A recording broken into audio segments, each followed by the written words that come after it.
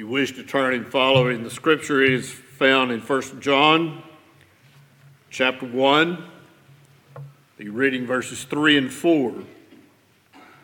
1 John chapter 1, verses 3 and 4. That which we have seen and heard declare we unto you.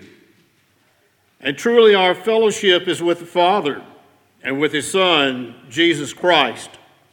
And these things write we unto you, that your joy may be full.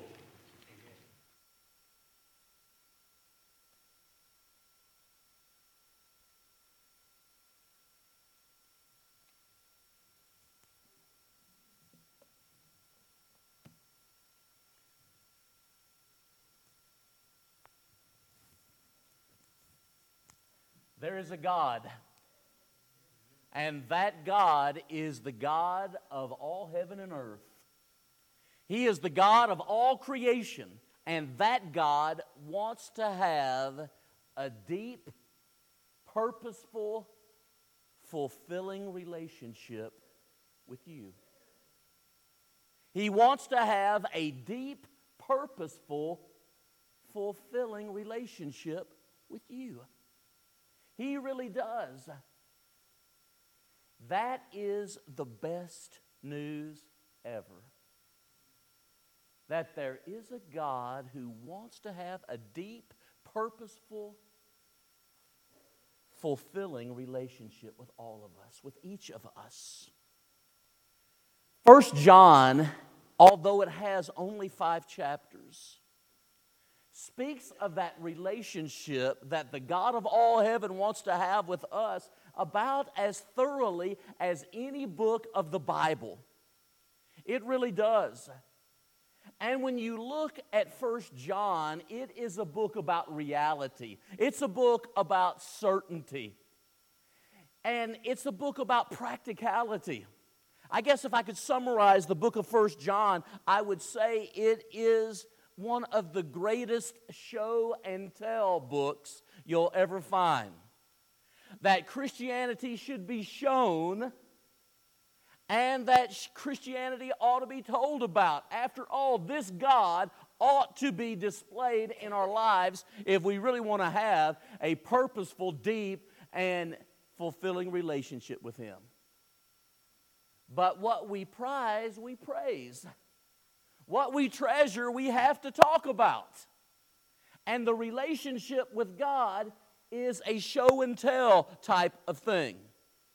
Put a little bit differently, don't just talk about your religion, show it. Don't just say things about it, show it. You know, it is very common for us as people who are religious to talk a better game than we actually walk. John is aware of that. It happened then, it happens now. People who talk a way better faith than they actually walk. How much more noble it would be to have our talk and our walk correspond, to parallel. And it wouldn't be the worst thing in the world for someone to walk a better life than they were able to talk and speak of. When you look at 1 John, he writes for 5 purposes. No book in all the New Testament is clearer than 1 John about why he's talking about what he's talking about. What's real and what's genuine. What's actual in a world full of fakes and the false. Christianity in a relationship with God is real. Look at 1 John 1 and verse 3. He is writing, and you heard Steve in the scripture reading, that we might have fellowship with one another.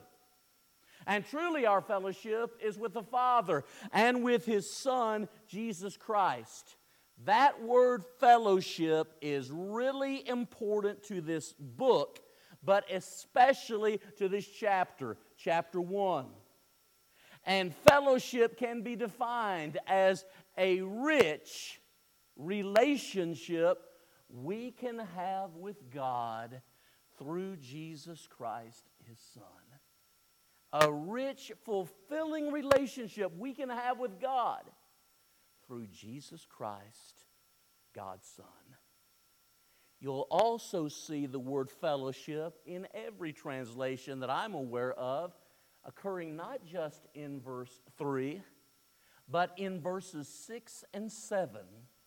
As a matter of fact, 4 times in the space of a very few verses, he talks about this relationship that we can have with God and with others who are part of the family of God. He writes that we might have fellowship. Notice 1 John 1:4. A real relationship with God and with those that love God ought to be what everybody desires. But you look at 1 John 1:4, these things I write to you that your joy might be full.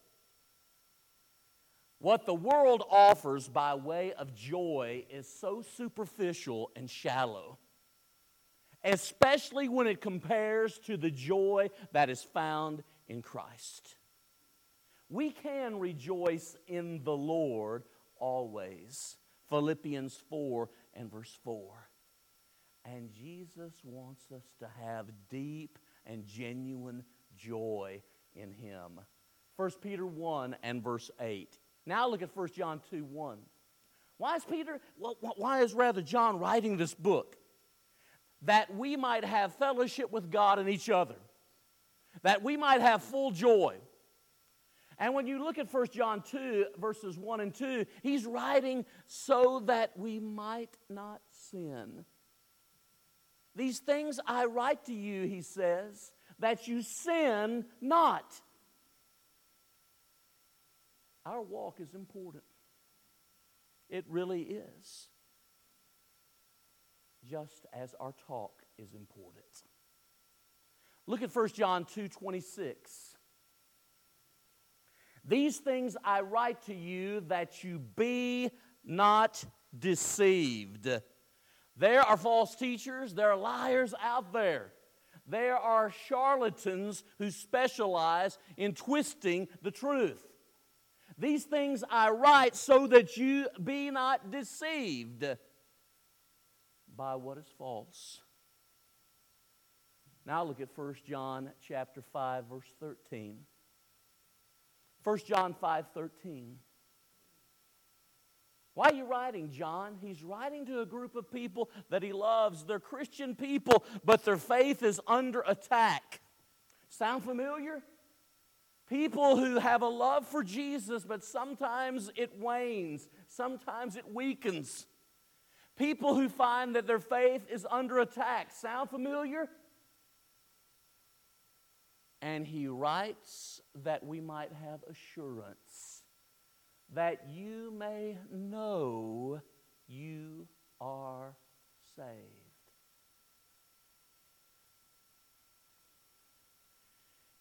The devil works to undermine our fellowship with God and with others. The devil works to undermine our joy. The devil works to undermine our relationship with God and cause us to sin. The devil works to lie to us and to help us believe what's a lie. And the devil is at work to help us doubt our salvation in Christ.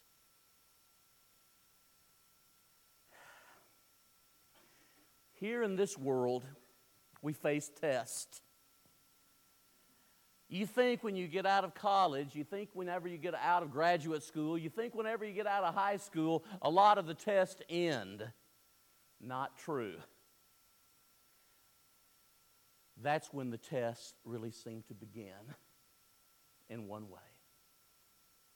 And when you look at John, he thinks differently than a lot of people. And I've heard a lot of Christians over the years say, it's really hard for me to follow John because there's not this logical, common sense thinking approach that some of us talk about. Well, I want you to know that John is really practical, but he has a tendency to think in circles and relationships. And everything in 1 John revolves around 3 tests every Christian faces. 3 tests that every Christian faces. Here's the first one. The test of obedience. The test of obedience. We might call this the ethical test. Will you walk in the light? 1 John deals with that. Then he also deals with the test of truth, the doctrinal test. Will you walk in the truth?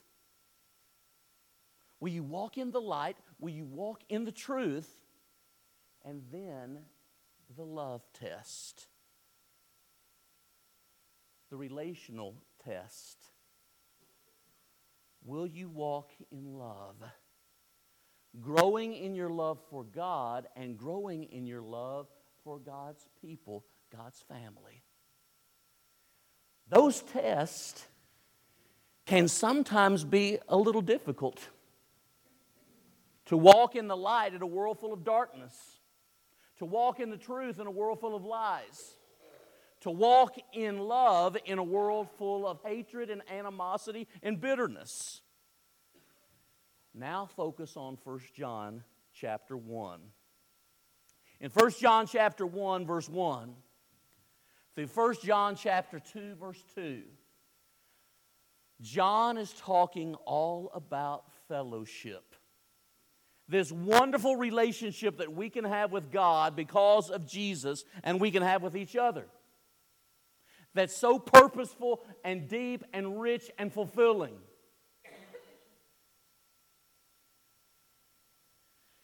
Six truths are proclaimed about fellowship in this section. Incidentally, some time ago I asked the church here to give me some of your favorite Bible chapters. This morning's sermon from 1 John 1 is one that several people submitted as one of their favorite Bible chapters. Tonight's lesson from 1 Peter chapter 5 is another. Just wanted to make you aware that you are the ones who asked for sermons from these passages. 1 John chapter 1. 6 truths about fellowship. Truth number 1. Look at 1 John 1, 1 through 4. The source of true fellowship is Christ. The source of true fellowship is Christ. And notice how Jesus is referred to. The life. The Word of life. The one who gives eternal life. And if you look at the beginning of 1 John 1, that which was from the beginning. 1 John 1, 1 through 4 sounds an awful lot like Genesis 1, doesn't it? In the beginning, God created the heaven and the earth, but not just that. 1 John 1 sounds an awful lot like John chapter 1, 1 through 18. In the beginning was the Word was with God, the Word was God. The same. It's the beginning with God, and all things were made by Him that were made, and without Him was not anything made that was made. In Him was life, and that life was the light of men.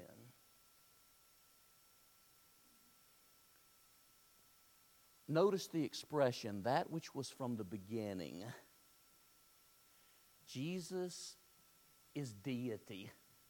Jesus is divinity. Jesus is fully and perfectly and completely God. But notice what John goes on to do, much as he did through the Holy Spirit in John 1, 1 through 18. He speaks of Jesus' humanity. That which we have heard, that which we have seen, and that which we have touched. So just in the opening verses of this chapter, he is affirming that Jesus is fully God, and yet He's also fully human like us, but without sin. The source of true fellowship is Christ. In his case, the messenger is the message. You think about all of the prophets of the Old Testament, they had a message from God. You think about the apostles and the prophets of the early days of the New Testament, they had a message from God. But in the case of Jesus, he is the message of God. The messenger is the message. The one to whom the prophets of the Old Testament pointed, the one that the apostles and prophets of the New Testament look back toward. Jesus is the source of true fellowship. Now notice this secondly. Notice this secondly. The message of true fellowship is the gospel. The source of true fellowship is Jesus. The message of true fellowship is the gospel. Look at verse 3. That which we proclaim or declare to you. Look at verse 5. That which we proclaim or declare to you. Look at verse 5. The message. The message of fellowship is the gospel. Message proclaimed. Message spoken. I'll tell you, the gospel ought to be lived. Let your manner of life be worthy of the gospel, Philippians 1:27. But the gospel should also be declared. We speak words whereby they should be saved, Acts 11:18. The source of true fellowship is Jesus Christ. But the message of true fellowship is the gospel of Christ. I am not ashamed of the gospel of Christ. It is the power of God unto salvation to everyone who believes, the Jew and also the Greek. Romans 1:16. Verse 17 continues, for therein is the righteousness of God revealed. Even as it is written, the just shall live by faith. The gospel tells us how to embrace Jesus and be part of that family, that deep relationship, that fulfilling relationship that nothing in all the world compares to. Number 3. The purpose of fellowship. The purpose of fellowship is life. The purpose of fellowship is joy. The purpose of fellowship is light. In a family, people need light and guidance and direction. In a family, people need love and joy and togetherness. In a family, there's life. You live with one another. The purpose of fellowship is life, joy, and light. 1 John 1:3, 4, and 5. That's the purpose. You know what that means? Apart from Jesus and the gospel, we're dead. There's no life. Apart from Jesus and the gospel, there's no joy. And apart from Jesus and the gospel, we're in the dark, not the light.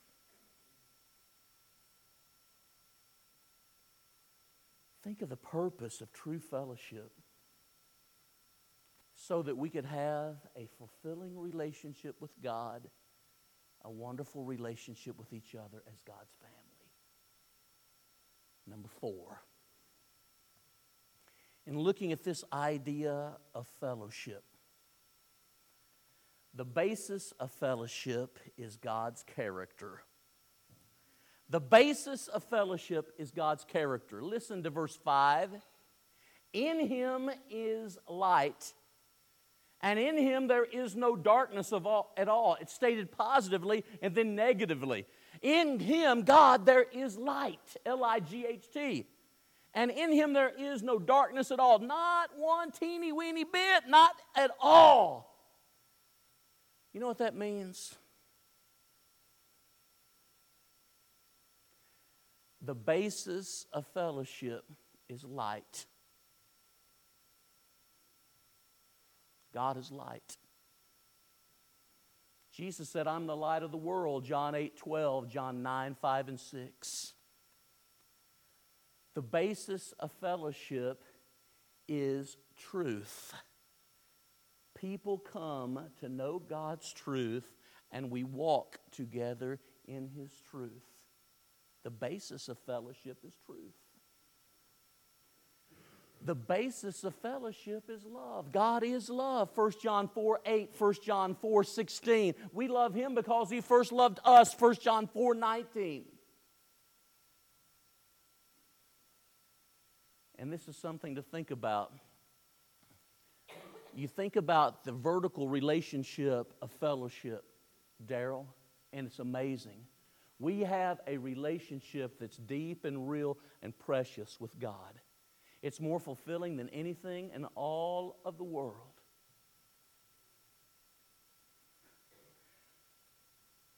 Do we love our brethren horizontally? Horizontally. To love God, Father, Son, and Spirit is not that hard. But to love one another can be kind of a test at times. Can I get an amen? Thank you.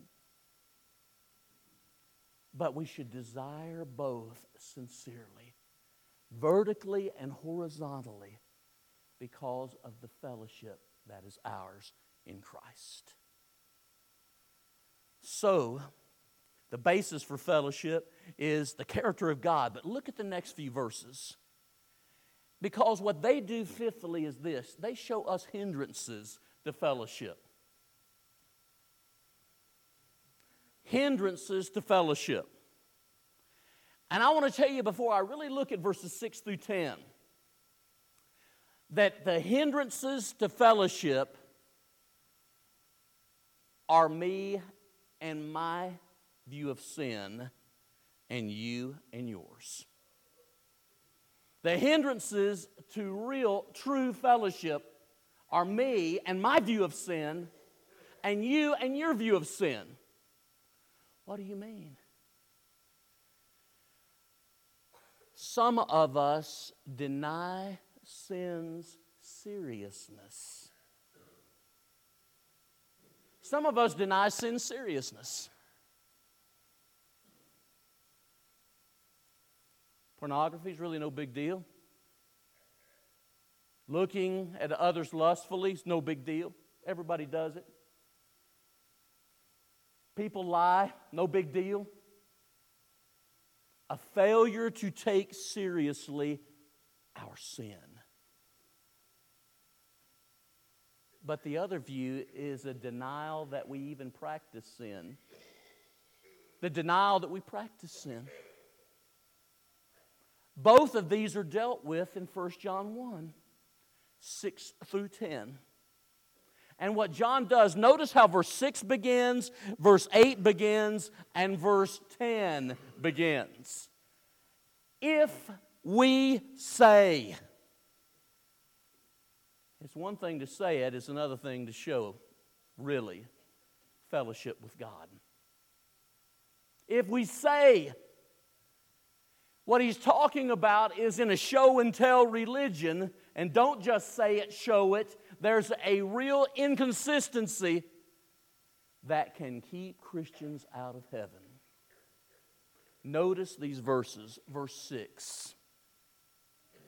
Verse 6, he writes, if we say we have fellowship. Catch that, Waylon, because there's the claim. Then it's followed by a contradiction. If we say we have fellowship with Him, now contradiction, which is what? Yet walk in darkness.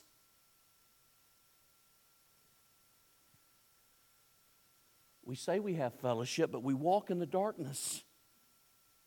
The darkness is really more appealing to us than the light. in a lot of ways.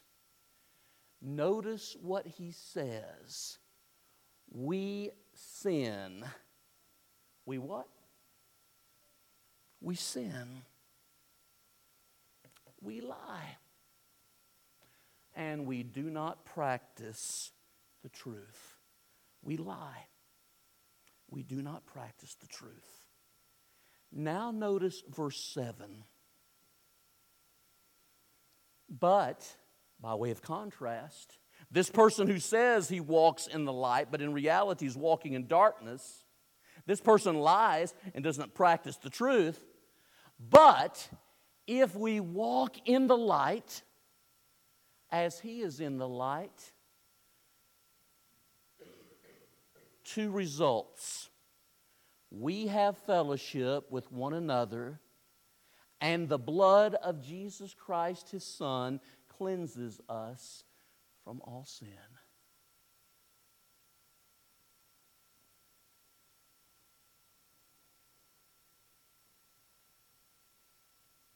Saying one thing, but living contrarily to what we say. How do we deal with that? By looking to the light for enlightenment, by getting out of the dark. Walk in the light as he's in the light. Look at the next verse, verse 8. If we say we have no sin, and there's a progression here. If we say we have no sin, we deceive ourselves. You catch that?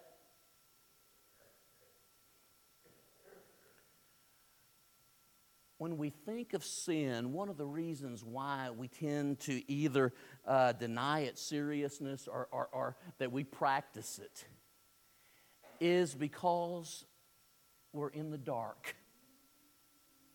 We're self-deceived. We're deluded. And there is a progression there. A person can be in the dark. That's tragic. A person can be self-deceived. That's taking another step in the wrong direction. You lie to yourself. But then in the next verse, verse 10, he deals with delusion. If we say we've not sinned, who, me? I don't practice sin. Notice what he says. We make God a liar, and his word is not in us. Isn't that blasphemy? To make God a liar? And isn't it the epitome of worldliness? His word is not in us. I want to focus on verse 9 briefly. Because verse 8 concluded by saying, we deceive ourselves and the truth is not in us. Two results. Notice that verse 9, just like verse 7, gives the remedy, the solution. If we confess, mark the word, if we confess our sins, he is faithful and just to forgive us our sins and to cleanse us from all unrighteousness. All unrighteousness. Cleansing from our sins. Faithful and just. You know what? I believe that if we take our sins to God, if there is an awareness that we sin, yes, people that we are growing in the faith, we do sin. Pride, our speech, anger, impatience. God, help me to have a heart that acknowledges this kind of wrongdoing, this kind of sin before you, because you have promised to be faithful and just to cleanse me and to forgive me of all sins. I believe that that is a marvelous passage of hope, don't you? Because none of us walk as consistently in the light as we ought.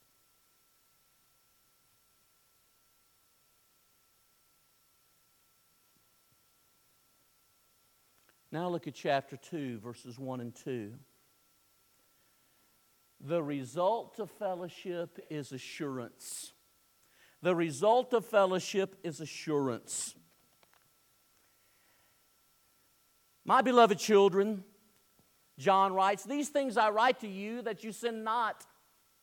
But if any do sin, we have an advocate with the Father, Jesus Christ the righteous, who is the propitiation for our sins, and not for ours only, but also for those of the whole world.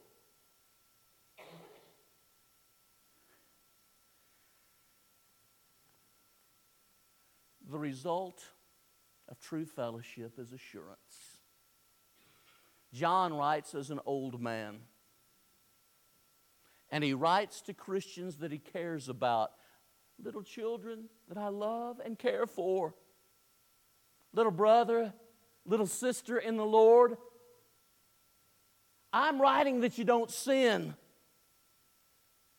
I'm writing that you will be serious, take seriously sin. I'm writing that when you practice sin, you will acknowledge it. And that you'll know that you're walking in the darkness and long to walk in the light. I'm writing for those reasons.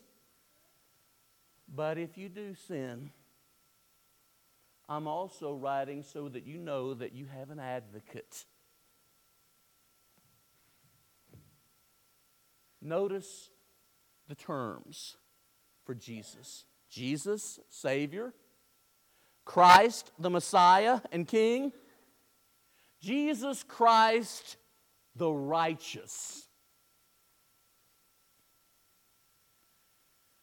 Apart from Jesus, nobody can be righteous. Jesus had no sin except ours. And we have no way of being righteous without Him and His sacrifice. He is the one who made atonement. That's what propitiation means. He's the one who made at one, two parties, God and you, God and me. He's the one who made propitiation for our sins, not for ours alone, but for the sins of the world. The result of fellowship is assurance that one day will be realized.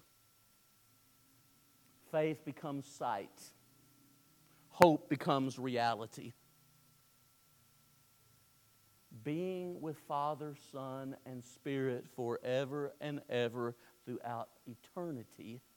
Being with the saved of all the ages throughout eternity.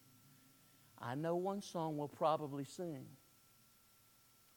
What a fellowship. What a joy divine. And for those that are God's people, leaning on Jesus, leaning on Jesus. Safe and secure from what? All alarms. Leaning on the everlasting arms. Fellowship should help us to do just that. You've been patient. Thank you. And if you've been able to pay close attention to the lesson, you'll be blessed because of God's message. If you're not a Christian, don't you want to be in the light? Don't you want to respond to the truth and not be buying into lies? Don't you want to respond to the love of God who loved you before you loved Him? And we do that through faith, repentance, and baptism. We look to God to save.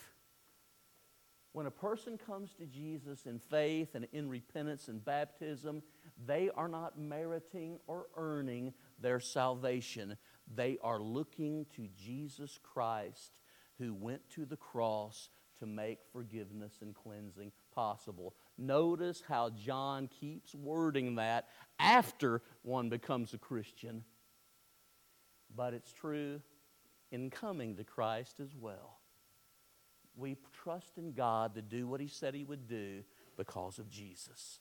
If you're not a Christian, you need to become one now.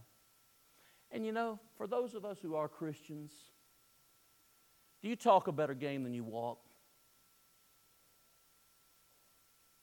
For those of us that are Christians, are you a sourpuss? Are you a person that's always grumpy and cynical and negative, or that often is? I wonder if we don't need to look to 1 John again